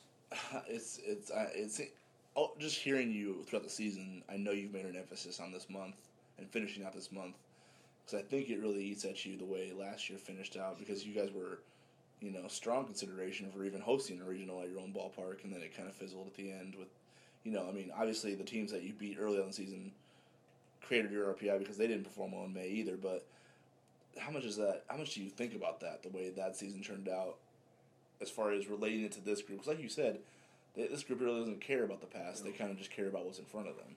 Yeah, and we won't share much about what happened in the last 3 conference tournaments. We just got to make sure they're healthy. And right now, Parker Upton got hurt this weekend by hit by pitch, but it looks like he's been cleared to be active again. And we've been able to avoid the injury bug here the last 6 or 8 weeks. We've got to keep them healthy. We've got to keep our pitchers as healthy and as fresh as you can have a pitcher in the month of May at the college level B. And then we got to play our best in those 4 days. And we've been thinking about how we're going to, adjust some things and allow that to happen, because we just didn't. We probably peaked last year, probably in the middle of April when we played at BYU, late April. Yeah. That was outstanding, that doubleheader against BYU. And then we just kind of plateaued. Some of it might have had to do with the travel last year. We're on the road 19 of the last 21 days. This year we're not. We're home all week now. We didn't have that scenario last year at this time. And, we're home middle part of next week. And then we hit the road for 3, but then we come back. So I'm hoping that just being home and not on the road takes a lot out of you. I know the players are very tired yesterday coming off the plane.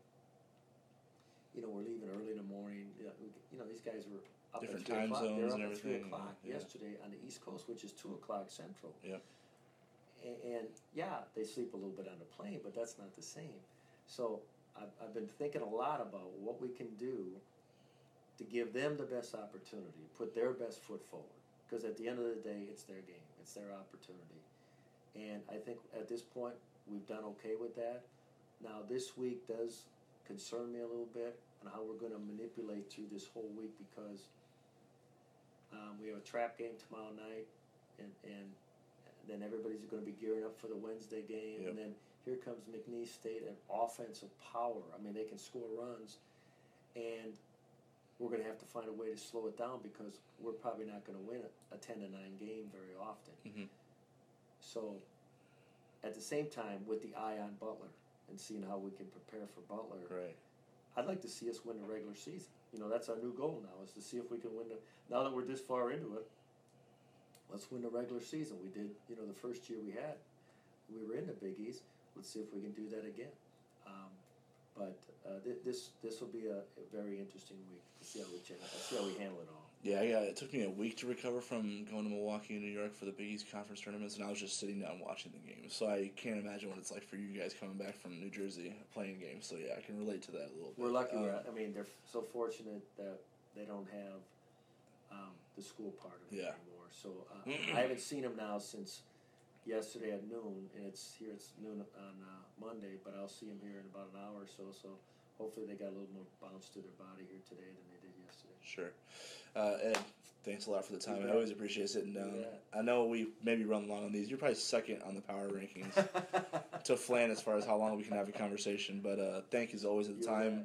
Good luck this week. I know it's going to be a busy week for you. Keep everyone healthy, and thanks a lot. Well, thanks for everything you do for us.